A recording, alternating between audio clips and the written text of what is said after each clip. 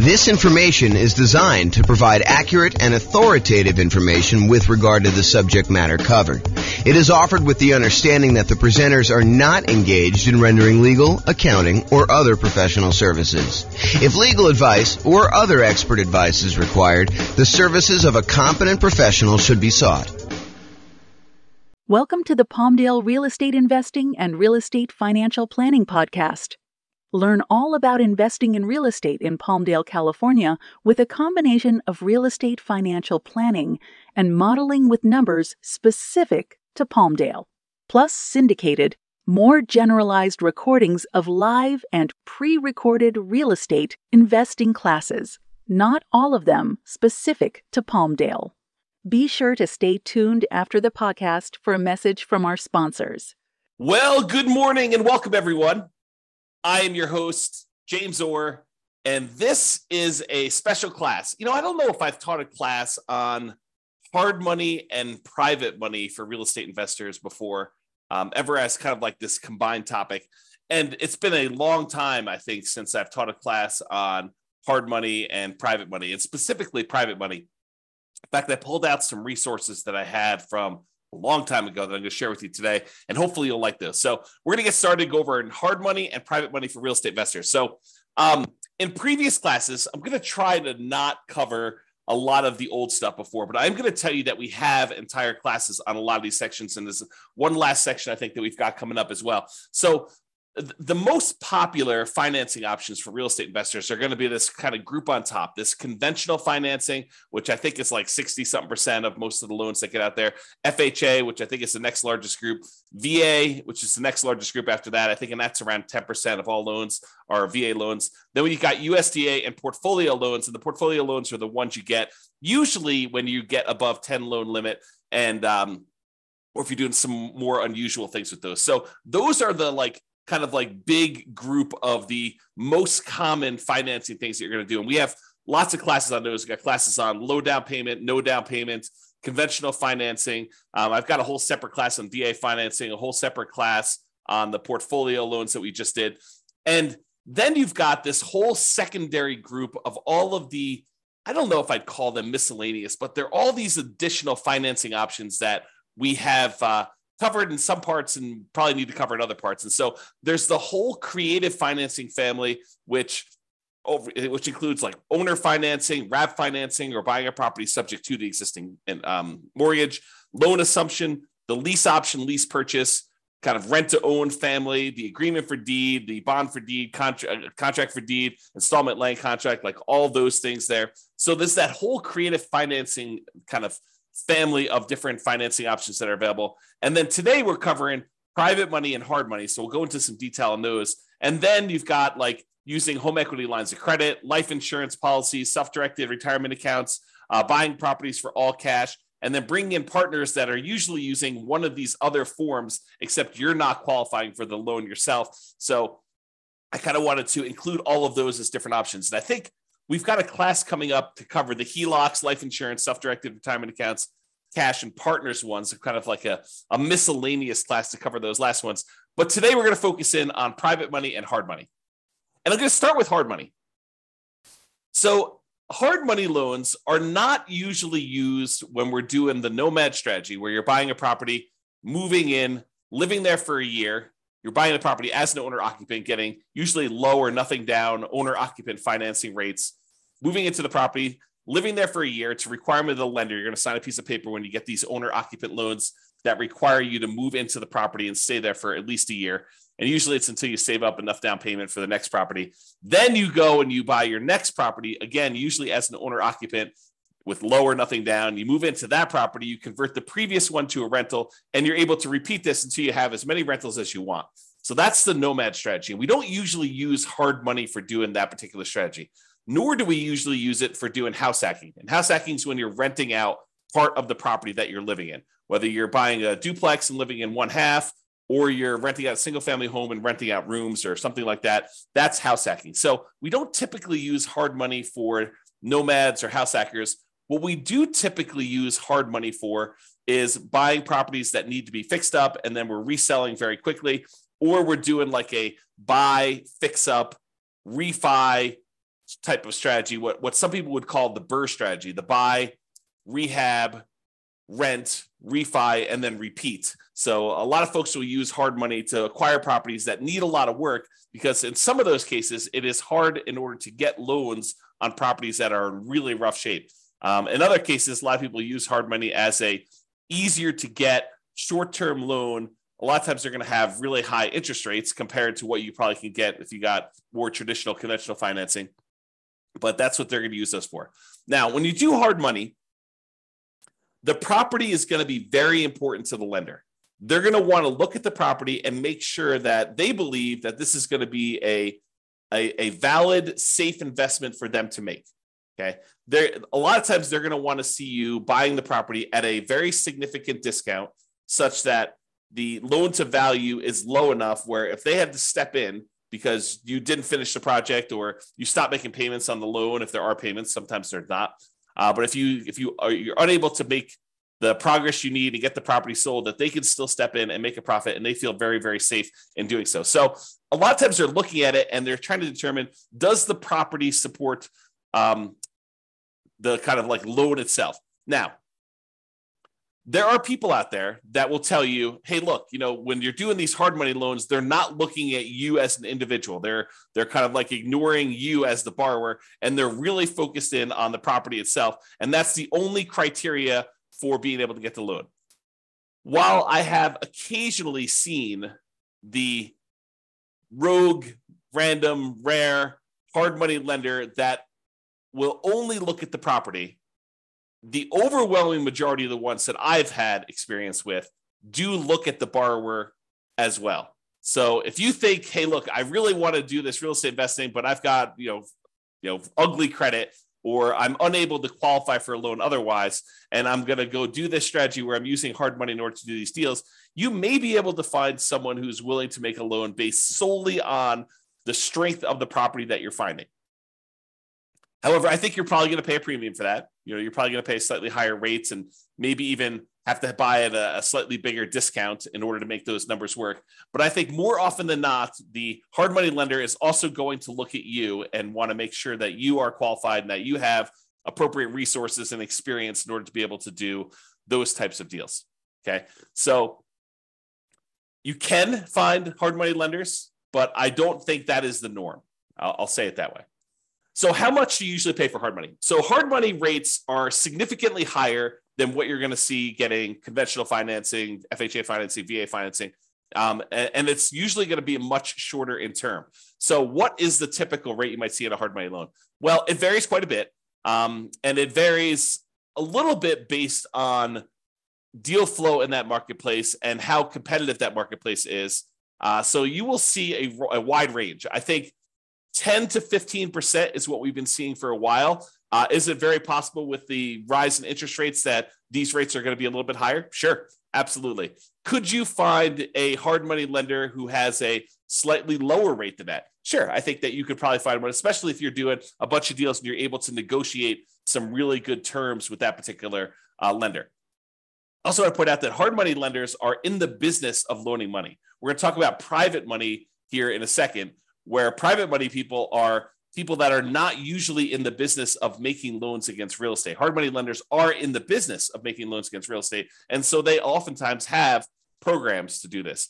You may find someone who is either really flexible and likes to wheel and deal and structure their own terms on every deal independently, or someone who's brand new and doesn't have the full details of their own kind of like hard money loan programs all fleshed out, and they're willing to be flexible on how we structure it or how you structure it with them. But most of the time, hard money lenders are going to have static programs in place that are like, hey, here's our hard money loan program. Here's the property requirements. Here's the personal requirements for you to do it. And here are the rates for doing it. And a lot of times they'll have rates for, if you've done your first X number of deals with them, or if you've done more than X number of deals with them, sometimes they'll start giving you discounts on doing those. So a lot of times the rates for hard money are going to be in that, 10 to 15%, not unusual to see 16, 17, 18, definitely seen those before. And in addition to the fee of the rate of the loan, they're typically going to charge you points. And a point is a percent of the loan amount that you're borrowing. So if you're going and you're getting $100,000 loan and they're charging you 2 points, then they're charging you $2,000 in addition to the interest on the loan in order to be able to get that loan. And I don't think it's unusual to see, 2, 3, 4 points on those. There are some hard money lender companies out there that they are going and raising money from people in the general public, and the people are the actual funders of the loan. That's where the money is coming from. But the person out there seeking the kind of investors to put in the money for the loans, and then the real estate investors who are buying the properties and they're putting them together, sometimes they will collect the points on the loan. It's a relatively common way to set this up, although not the only way to set this up. But a lot of times they'll say, hey, look, the 15% interest that we're charging you for the loan, the background investor who actually has the money is the one coming in and giving us the money, and they're getting paid the 15%. And then the 3 points or the 4 points or the 5 points or whatever, that is what I'm paid for going out there and putting you two together and coordinating this and overseeing it and managing the process. So that is a common way that we sometimes see hard money lenders set up doing that. Now, these rates can change over time. So you may go out there and be finding 12% today or 15% today or 17% today. And you may find that over time that these rates can vary up and down depending on supply and demand in your marketplace. Hard money loans are often shorter term loans. They're typically not going to be a 30-year fixed rate financing type of situation. Although I've seen some hard money lenders offer like a longer term, sometimes like 2 or 5 year program where they're using hard money loans in order to fund sort of like a shorter term, midterm, I guess it's more of a midterm rental property where you're able to acquire the property, rent it out for a year or two, let things kind of settle in season, and then you're able to kind of replace that loan with some type of longer term financing. But the overwhelming majority of the hard money loans, especially ones that people are using for fix and flips or doing the BRRRR strategy, are going to be in this 3 to 12 month range. And for those of you that are doing the BRRRR strategy, my understanding is that the exit financing requirements have changed recently. And now they are requiring that you actually season the property for a full year. So you'll need to have this hard money loan in place for 12 months to be able to get your kind of like 30-year fixed rate financing on the way out in most cases, unless you're getting creative and using some type of unusual portfolio financing where they're not requiring that in the midterm.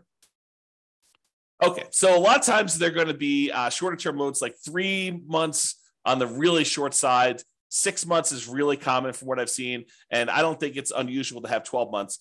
Some of them will structure these things. So they'll be like, hey, look, it's 6 months. It's 15% and 2 points in order to get the loan for the first 6 months. After that, if you want to extend for another 6 months, it's another point or two. And, the interest rate's still the same for that. And so they may structure it where you have to pay additional points in order to extend your loan for an additional term. So be careful when you're planning this and understand, especially if you're brand new and you don't really have a good understanding of the timeline for how long it's going to take for you to get your property fixed up, on the market, marketed, sold, and closed, because sometimes those things are independent, different time periods for a lot of those. And some people don't estimate that time correctly. They think, I'll get this on the market, I'll get a contract within 30 days, and I'll be closed within 30 more days. And so they can only give themselves 60 days to get the property marketed and sold. And that's not always the case. I'll say that way. So maximum loan to value, this can vary quite a bit depending on which hard money lender you're using. One you hear pretty commonly is 70% of the after repaired value. So if you think about what the property is going to be worth once you fix everything up, a lot of times they will set their loan amount, the maximum amount that they're willing to loan you on that property using a hard money loan, at some percentage of what the property will be worth after you fix it up. Not necessarily of what the purchase price is going to be now. So if you're able to purchase the property for less than that 70% of what it's going to be worth when it's repaired, a lot of times hard money loans can be nothing down, where you're able to acquire the entire property with no down payment because you're buying it at such a big discount that you're able to acquire it below 70% of the loan to after repaired value, as an example. Now, this isn't set in stone, so it's not like every single hard money loan is always going to be 70%. I've definitely seen ones lower than this. 65% is another pretty common one. I've also seen, especially in really hot, fastly appreciating markets, where some hard money lenders have gone as high as, I've seen 80%. It's possible they had even more than that at different times, but realize that these maximum loan to values do vary. They can be negotiable, although if you are relatively new and you've never done one before, your negotiating strength is relatively weak. unless you just happen to find, the right guy who's kind of willing to do that, to kind of negotiate with you. I'm going to put myself on mute and wipe my nose. 1 second.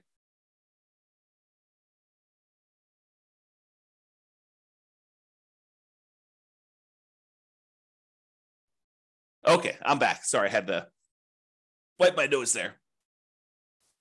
Okay, so we talked about that maximum loan to value being in that sort of 70%, 65 to 75, I'd say is probably some of the more common numbers I've seen.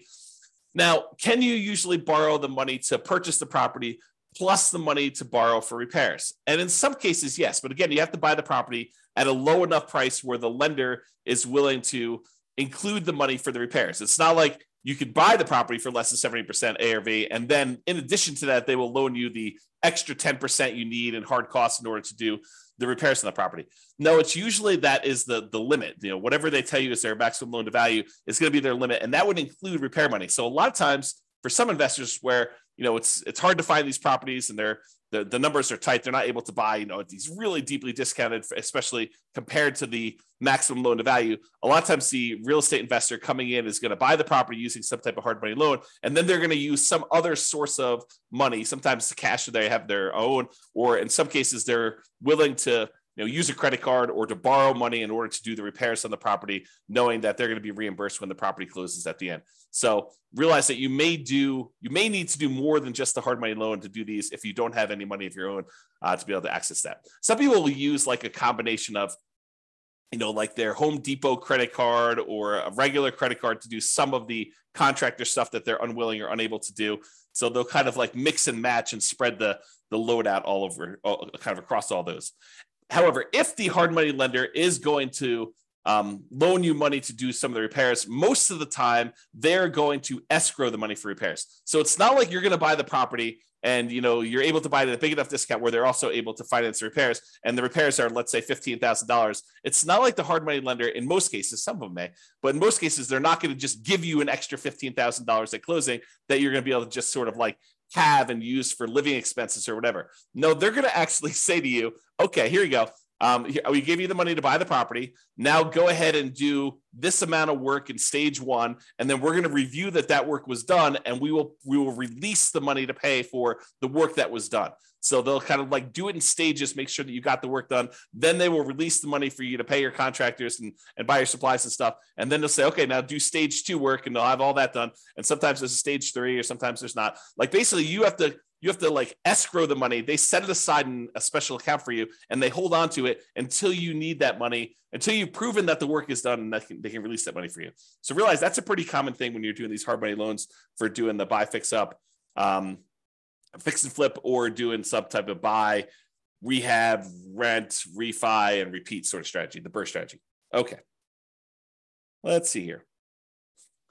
I think right now we are seeing, and this is very market dependent, but typically we're seeing more money than deals right now. There's more money on the sidelines where they're looking for higher rates of return than there are deals to fund. And so that typically puts downward pressure on interest rates and loans and stuff like that. Again, this is very market specific. I'm sure in some markets there are more deals than there are money out there. And with the rise in interest rates and the alternative things that people can invest in and get a good return on their money, maybe there is less money seeking these hard money loan situations than there was in the past. So realize that could change over time as well. Now, another thing about hard money loans is that sometimes they could be used in conjunction with other financing. So for example, let's say you're putting out, marketing in order to find deals, and you find a seller who owns their property free and clear. They don't have a mortgage on their property at all. And you manage to negotiate with them, and you guys come to an agreement that if you put 15% down, they will actually owner finance the remaining balance. So one thing you could do is you could come in, you'd have to negotiate this, of course, but you could come in with a hard money loan, put 20% loan to value, first position, hard money loan on the property at whatever it is, 15% and 2 points, where then you're able to get 15% that you're going to give to the seller as the money that they require down in order to do the owner financing type situation. And then you've actually pulled out 5% in this example as cash that you can use to hold the property, make monthly payments while you're getting it occupied, do any fix up that is required in order to get the property where it needs to be, do some marketing, maybe even pull out, in some rare cases, a little bit of your profit when you acquire the property to kind of fund your marketing, to reimburse you for the marketing you paid in order to get the deal done. So you can use hard money loans as a way to put down payments in conjunction with maybe some other type of creative financing. Now, are you going to be able to do what I just described if you're trying to do like conventional financing or FHA financing or VA financing or USDA financing? The answer is absolutely not. So the only way you're able to structure this, where you're able to use a hard money loan in first position and have the seller be in second position, is with some of these creative financing deals like owner financing, or probably not even if you're doing subject to, although I guess you could get creative and structure these with subject to or wrap financing, but they're a little bit less obvious to do. So these are not going to be conventional financing combined with hard money loans in order to be able to do those. They're typically going to be some type of hard money loan in conjunction with some type of owner financing, where the owner is going into second position, because usually the hard money lender is not willing to go into second position. You may be able to find a rogue hard money lender who's willing to go into second position as long as you're at a low enough loan to value and they understand the risk that they're kind of going in, and they may charge you a much higher rate for doing that and higher points. But most of the time, the hard money lender wants to be in that first position when you're doing those loans. Okay, I'm going to talk very briefly about kind of a side note related to hard money loans. And Terry says a lot of hard money lenders don't allow a second position lien. Yep, I think that is true, Terry. If the loan to value is low enough, though, there are some hard money lenders who would absolutely be willing to be in first position with a very low balance loan. For example, you have a $200,000 property and you want to borrow $40,000 on that thing, and you want to use a hard money loan to do that, and the seller is in second position. I think a lot of hard money lenders would allow you to do that. Again, it's negotiated. Not everyone is going to do it exactly like that, but you're right. There are some that will not allow a second position, especially if it's a high second position. Like you're borrowing 70% loan to value and they have you put a 30% second there on there for the rest of the money. That's probably not going to fly. Okay, so let's go off on this side note. So on the side note about real estate investors, some real estate investors, I'll say, and it's more than just like onesie twosie. I think there's a good percentage of folks. Some real estate investors aspire to eventually be hard money lenders. They think to themselves, "Hey, look, eventually I want to get to the point where I've got a bunch of rental properties, but I've also have a lot of cash on hand, and being able to take the money I have and use that to make hard money loans and get 10, 11, 12, 13, 14, 15% return on my money. That seems like an attractive proposition for people." And I think a lot of them believe, and I think this is an incorrect belief, and I'll explain why here in a second. They incorrectly believe that, if I've got $1 million and I'm getting 12% on my money, then I'm getting $120,000 a year that I can live on if I'm getting 12% of my money and I'm doing hard money loans. What they fail to realize is a couple things. Number one is the utilization factor. If you think about the money that a hard money lender has, the full $1 million is probably not going to be completely deployed and invested at the same time all the time. So what it typically might look like is the hard money lender might say, okay, I found an investor who's doing a deal. I'm going to loan them $200,000 on this deal, but I still got $800,000 sitting somewhere else and I'm earning not the 12% on, okay? And then they go and they find another investor, and the other investor says, okay, I need $300,000. They make a $300,000 loan, and now they've got half of their $1 million out at that 12%. But then they still have this other $500,000 that is not earning 12%. And so they're not really earning 12% on their full $1 million at any given time. Then another one comes along and they have $200,000 more out. So they have $700,000 out, but then the first one gets paid back. And so they no longer have that $200,000 out. So now they have $500,000. And then, another investor comes along and they want $600,000, but they don't have $600,000 now because they only have $500,000 left. And so there's this problem of, how much are you utilizing the $1 million or whatever you have as your kind of like investment portfolio for making these hard money loans? And most of the time you don't have all of it out at all the time. Now, some people, some real estate investors will choose to use some type of home equity line of credit on an investment property or their owner occupant property, and they will use that as a buffer. And instead of collecting the full 12%, maybe they're paying depending on when they got the loan, 3, 4, 5, 6, 7% on the money that they're coming out with their HELOC, but then they're loaning it out at 12%. And so they're getting the spread, but they're not borrowing the money unless they actually are using it. So you don't have as much of, I guess it's a different utilization problem for doing that. So realize that if you're trying to do this hard money thing, if you're kind of aspiring to do that as a real estate investor, utilization is going to be a key factor. Getting and keeping all of your money out as much of the time as you possibly can is going to be an issue for a lot of folks. And it is sometimes solved by doing like these home equity lines of credits where you're sourcing the funds from somewhere else and then you're using that, or you're becoming like a hard money lender where you're going out and you're finding a pool of investors that have money that they want to invest, and then it's really not your direct problem. And I say direct because it is a problem for you that your clients don't have their money kind of out and invested all the time, and then you're kind of using your uncle who has $1 million. You're saying, hey, uncle, you've got this home equity line of credit for $1 million. Why don't we, loan this money out to someone at, 12% or 15%. And you're sort of like overseeing the deal and finding the real estate investors who need the money for the hard money loan. And maybe you're collecting the points and maybe you're participating in the percentage they're earning or not. But then your uncle's borrowing the money at 5% and he's getting 11% and you're getting 1 point, like there's all these different ways to structure it where you're going out there and you're starting the business of doing this. I'll also point out, which we'll talk about here when we talk about private lending, is that if you're the one that's going out and you are coordinating, bringing in investors and making these loans on properties, that you probably do need to be licensed. And the licensing may vary. I'm not an expert on licensing by any means. I did talk to my own personal attorney, and I chose to get licensed with the state of Colorado when I was raising private money. It actually was a mortgage, is a special license. It's a mortgage broker dealer license where we're able to create security instruments, basically loans on properties secured by real estate, and you're finding people who want to borrow or loan the money for you. So realize if you're doing this thing where you're doing hard money loans, you're becoming a hard money lender, you probably want to get licensed or at least have a consultation with an attorney to find out what the attorney recommends you get licensed, if at all, in your particular market.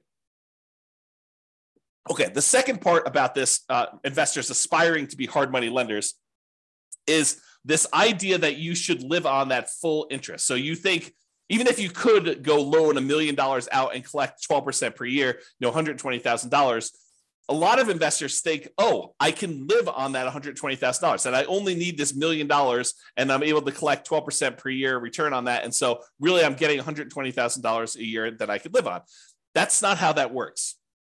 If you've studied any type of retirement planning, especially folks in the financial independence, retire early, the FIRE motion, kind of like group of stuff, you'll hear about this concept of the Trinity study or the 4% rule. And what the 4% rule says, the 4% safe withdrawal rate rule, basically says that if you have a certain amount of money invested, and typically they talk about investing in stocks or bonds or something like that, although it does apply to this as well. I'll explain that here in a second. But if you go and you actually have $1 million invested somewhere else, it is, in most cases, you are less likely, there's a low probability that you will run out of money if you take 4% out each year, adjusted up for inflation. But you're not actually taking the full amount that the money is being used for. So for example, if you have $1 million you're investing in stocks and bonds, and that as a whole is earning you 8% per year, you're not taking 8% per year out. You're taking 4% per year out. And part of that is because sometimes money goes up and sometimes money goes down. Like the returns on the stock market, sometimes are up, sometimes are down. More return in the bond market, sometimes up, sometimes it's down. And for the same reason, sometimes when you make investments in real estate, like as a hard money lender, some of these deals don't always go the way you want. Sometimes they go bad and you end up losing money on them. And so you should not think that you could take the full 12% and spend that. You should think of it as another amount of money that is invested in something and use the same, whatever your version of safe withdrawal rate is. Most cases it's going to be between 3 and 5%. I think that's with 4% being the most common that we hear most. But 4% of the money coming out, not 12. So if you have $1 million out there invested at 12%, and besides the utilization factor, maybe you're only taking 4% out safe withdrawal rate. So instead of you thinking you're getting $120,000 a year, you really should only be taking out $40,000 a year, adjusted up for inflation each year. That's the difference. And that's, I think, what a lot of folks who initially aspire to being a hard money lender don't necessarily realize. Okay. All right. With that being said, that is pretty much hard money. For those that are on that have questions about hard money, you're welcome to queue those up. I will cover them after I cover private financing. At least I will try to do it. I'm going to cover private financing, and then if you have any questions about that, please queue those up, and I'll usually handle those at the end as well. Okay, so now let's talk about private financing. We've talked about hard money lenders. Hard money lenders are people who are in the business of making loans against real estate. Private financing are those that are not necessarily in the business of making loans against real estate, like grandma. So you're at Thanksgiving dinner, you're talking to grandma about this new real estate investing thing you're doing, and you're kind of venting to grandma that you're having to pay 15% in order to get these hard money loans in order to buy these fixer-upper properties that you're kind of using. And grandma's like, that's crazy. I've got my money in CDs at the bank, and I'm only earning 3%. And she's like, why don't I loan you the money and you can pay me 6%? And it's a lot better than you paying someone else 15, and I make money too. And you're like, grandma, that sounds like a great plan. I'll go ahead and use you in order to do my loans on the future property. And I don't have to go use this hard money lender anymore. And it's cheaper for me and it's better for you. Okay. So that's the idea behind private financing. We don't typically use these for nomads or house hackers. If you're doing that nomad strategy or the house hacking strategy, most of the time, you're going to want to get these 30-year fixed rate, long-term financing loans from the bank to do this. You could use private financing, but most of the time we're getting a bank to loan us money at these really great interest rates to do that. So not typically used for nomads or house hackers. It typically is, excuse me, let me clear my throat 1 second. I'll mute myself again. Okay, I'm back. So usually we're talking to friends and family and sometimes other private lenders in order to get this type of private financing. So this is not like you're advertising to find private financing, although some people believe that it is. So most of the time, this is going to be people that you know. You're going to be out in the street, and you're going to be talking to them. They're going to say, what do you do? And you're going to tell them, I flip properties. And they'll be like, oh, that's super interesting. What do you do here? And you kind of explain to them, well, I go find these really, these properties that need a lot of work. I usually bring in somebody who is, looking to get a better return on their money. And I use their money in order to, buy the property, and I pay them a really good return on their money. And I do the fix up, and then I sell the property to a family who really wants a really good, nice property in their market. And they buy that. And then I pay back the lender who did the money with some interest on it. And they're really, really happy. And I help the family, I help the lender, and I kind of do that. And as you describe this, they're either thinking to themselves, that's awesome. I would like to do the fix and flip myself. Or sometimes they're like, well, how much are you paying to do your loans? Because I've got money to invest. And that's how you tend to find, and that's oversimplification, but that can be a way for you to find these kind of like private money loans for doing that. Private money financing typically is more flexible than banks and can be much faster to close. Imagine someone's got $1 million sitting on the sideline and they want to get it out there and invested, and you've got a deal and you need to close in 3 days. Well, it's a matter of them being able to go down to the bank, get the money in order to be able to have you wired to the title company in order to close on it. So it's faster to do these a lot of times. The relationship is extremely important when you're doing these private financing. It's really their trust with you is going to be a major factor in doing this. Unless they're sophisticated and they're analyzing the deal and underwriting the deal themselves, most of the time they're trusting that you are going to take care of them, that you're the expert, that you know what's going on, and that you've qualified this as a good deal, and that you personally are guaranteeing the loan and are going to pay them back. Okay, so that's really why the relationship is still important there. So your financial statements is probably still important. However, they may never ask. Okay, but they may ask you, hey, have you done these before?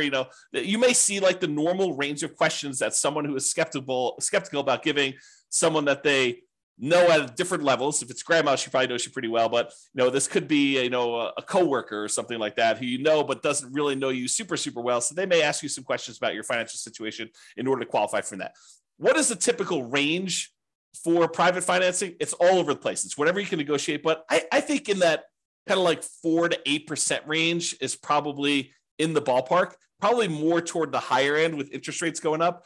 And this can change over time. As money becomes more expensive, people feel less compelled to move to do something like this when they can get 5% in the CD. So if we see CDs go up to 5 or 6 or 7%, then, they may want a premium over what they can put in the CD and get as a return on that. So the range can vary. It's completely negotiated between you and the private financing person. But, typically in that, 4 to 8% range can be there. And I think over time you find cheaper money, right? You go ask the first person, they tell you 10, and maybe you use 10 on a deal, but you're constantly looking for someone else to borrow the money. And when the next person asks you kind of like, how much are you paying? You tell them 9. And if you find someone who's willing to do 9, then you start using the 9 person, you stop using the 10 person, and you kind of work your way down until you find more and more reasonable money over time. And some real estate investors will actually, they'll have money out on deals, especially if they're using private financing for more of like intermediate term deals instead of doing like 3 or 6 months or a year. Maybe they have got like a 5-year term on their money. And if they've got lower money than what they currently have out, they will replace it and pay the old person back. So for example, let's say you have a deal where you've got money out and you can have that money out for 5 years. And let's say it's at 7%. But then you're talking to someone else, and you're telling them, okay, we're probably loading in the 6.5% or 6% range if we're doing these hard money loans, or the private money loans rather, for the next 5 years. And they're like, well, I've got, $500,000 I'd like to place right away. And you're like, okay, well, I can replace you. I can replace someone who've got a little higher financing. Are you okay with that? And you kind of work it out between all of them. And you replace the higher 7% ones with now 6.5% or 6% money. And you're able to kind of like do that. Now, the other thing you could do, this is like part of the negotiation strategy if you decide this is a way you'd like to operate, but you could tell people, look, I've got, $500,000 out right now at 6%. If you want me to place your money right away, it'd have to be good enough for me to be willing to pay off that 6% one and have your money out there. They may say, well, I'd be okay with 5.5 as long as you're using it right now and you're going to keep it out there for 5 years. So you negotiate the terms of whatever you're willing to do. And then you could kind of use the existing financing you have in order to improve your position and kind of do that money there. Okay. With that being said, I want to warn you about something, and I want you to understand why this can be potentially problematic and why we're specifically talking about it with private financing. So sometimes you will go find a private financing person who is wanting to loan you money where they don't need the money right away. They don't need the return right away. They're kind of like okay with getting a really good return, but they don't necessarily need the cash flow right now. So for example, one of the more common ones is someone has a self-directed retirement account where they want to loan you the money. Whether they get paid interest monthly or they get paid their interest all in one big lump sum at the end when you pay back the entire loan, they don't care because the amount of money in their account is not actively being used as they're kind of like growing this account there. So they don't really care if you're making monthly payments. So you're really putting their investment into the deal, and their deal, the amount that you owe them, is actually increasing over time. And there may be some advantages for you to do this. I'm not going to get into deal structuring, but there may be some advantages for you to do this for improving cash flow or how you're structuring this, where this is advantageous to you, not having to make this monthly payment, at least in the short term. And so they've got, let's call it, let's say they did a smaller loan. Let's say they did a $100,000 loan on this, and they're actually allowing their interest to accrue. So at the end of the year, let's say they're getting 6%. So at the end of the year, you owe them 106. They've earned $6,000 and $100,000 that they have out. And then the next year, you owe them 6% interest on the 106. So it's 1012 plus a little bit extra for the interest on that. So really over time, their balance is growing, and that's happening there. And then eventually you decide to replace the money that you owe them with another private lender.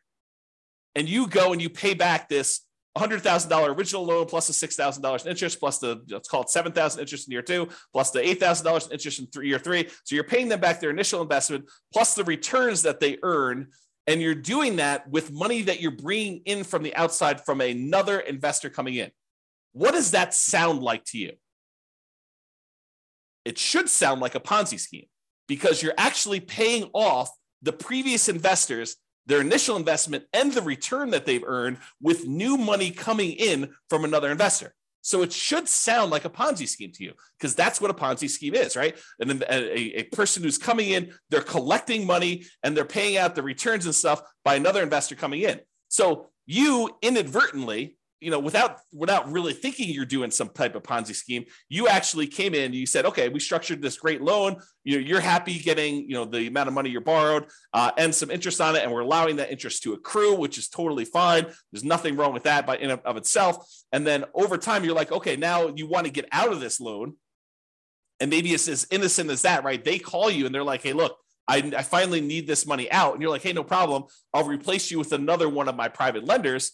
And you come in and you bring in another private lender to pay off that $100,000 plus whatever they own. Now you've inadvertently kind of like formed this Ponzi scheme situation where you're paying off an old investor with a new investor and you're paying them their actual returns using that. So you got to be really, really careful that you don't structure this and get advice from an attorney to avoid this situation if it comes up for you.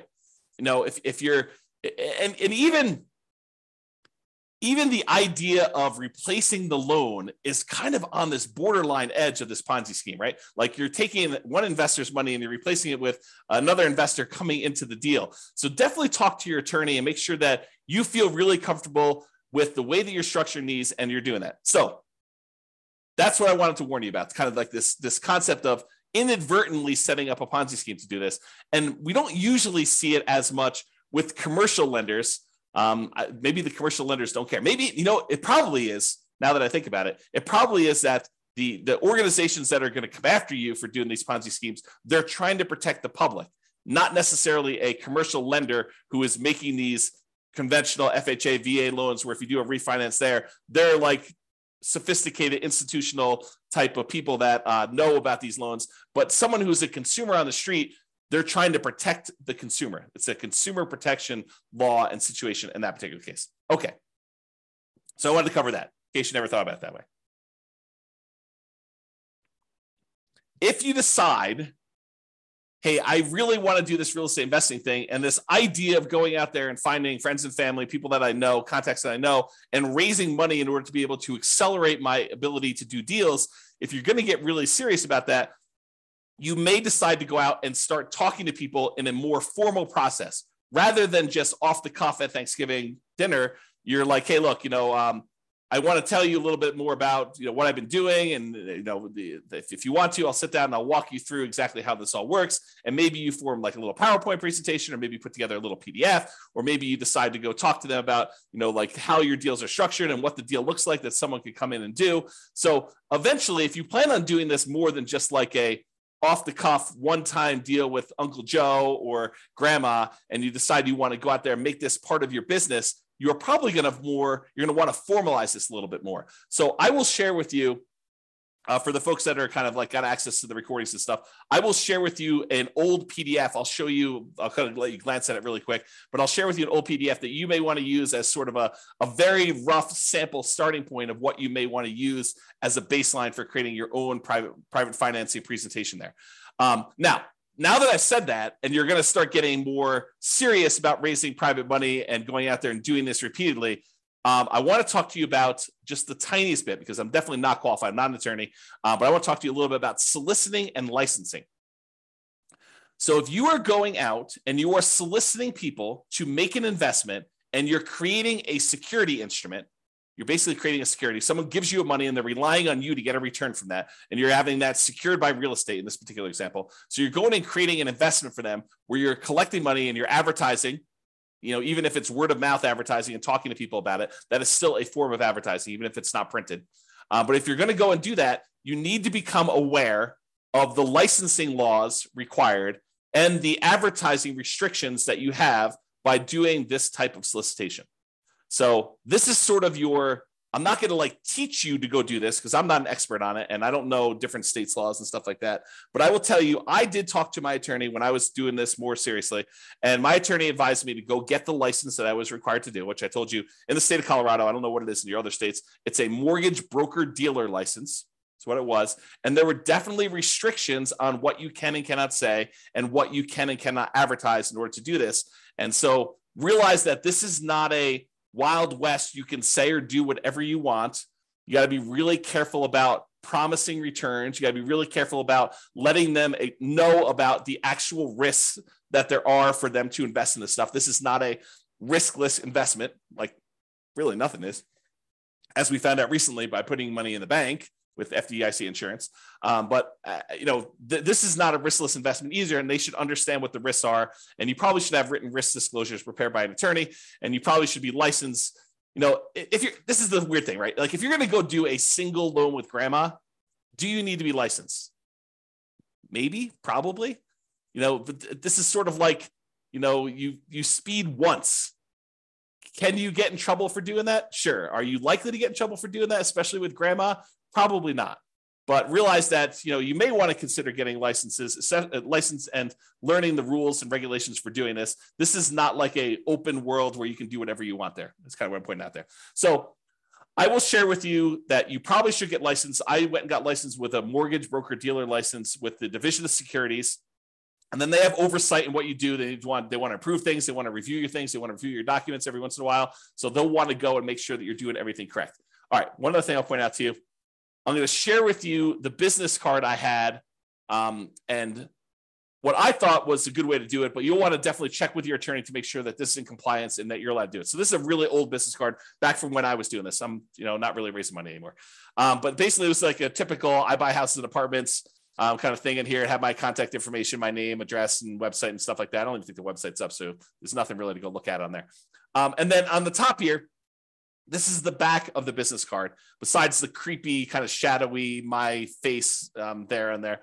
This was the way that I expressed to people that there were opportunities to invest is I disclosed my licensed situation. So this is sort of like what I would refer to as licensed disclosure marketing is probably a good way to describe it, right? You are disclosing to someone that you are licensed and that this is a licensed activity. And by disclosing that you're licensed in a licensed activity, you imply that there's an opportunity there for some people, right? So licensing disclosure for private investors looking to earn returns from private real estate notes. So I'm giving them a notice telling them there's a licensing disclosure here. Notice. And then there's my LLC name here. The one that was the mortgage broker dealer licensee is a mortgage broker dealer licensed by the Colorado Division of Securities to create notes paying interest secured by a deed of trust on real estate for private individuals seeking those investments. And then I had my personal name is a licensed mortgage sales representative for that thing. So I just disclosed to them through my licensing disclosure that I am licensed to do this in case you had an interest to do that. So that was sort of a possible workaround for directly soliciting for these loans, is that you actually advertise your licensing and that this is a licensed activity and you can kind of get people there. Okay, so this is a kind of like really quick big picture overview. I realize you can't see all this stuff, but this is all of the things in my private lender program, kind of like PDF that I would hand out when I'd sit down with someone to talk to them about doing private loans. It's a 25-page document, and you could just kind of get a glance at what's going on there. But I will upload this to the place where I'm going to post the video recording. So if you are accessing that, look for the link if you're watching the recording after the fact or whatever it is there. Okay, so that's all I got on private financing and the hard money lending. If you've got questions, go ahead and queue those up, but I'm going to kind of go through the conclusion here. So many traditional long-term buy and hold real estate investors will choose to use some type of conventional financing, then portfolio financing. So they're not going to deal with hard money lenders or private lenders at all. Many house hackers and nomads are going to choose to utilize the low and nothing down financing options like VA loans and USDA and FHA and conventional loans. Those buying apartments of 5+ units will likely be utilizing commercial financing, which we covered, I think, yesterday. However, some real estate investors will choose to utilize private financing and hard money. And those situations I talked about, like you're doing fix and flips, or you're doing the BRRRR strategy, or you're, kind of like short-term financing things with, private loans or something like that. So this is especially true for those that are doing that. So that is all I've got. Any final questions before we end for today? You guys have been really quiet. Besides Terry. All right. Doesn't look like there's any questions, so I'm going to call it. Thank you, everybody. We will see you tomorrow. You're very, very welcome, Terry.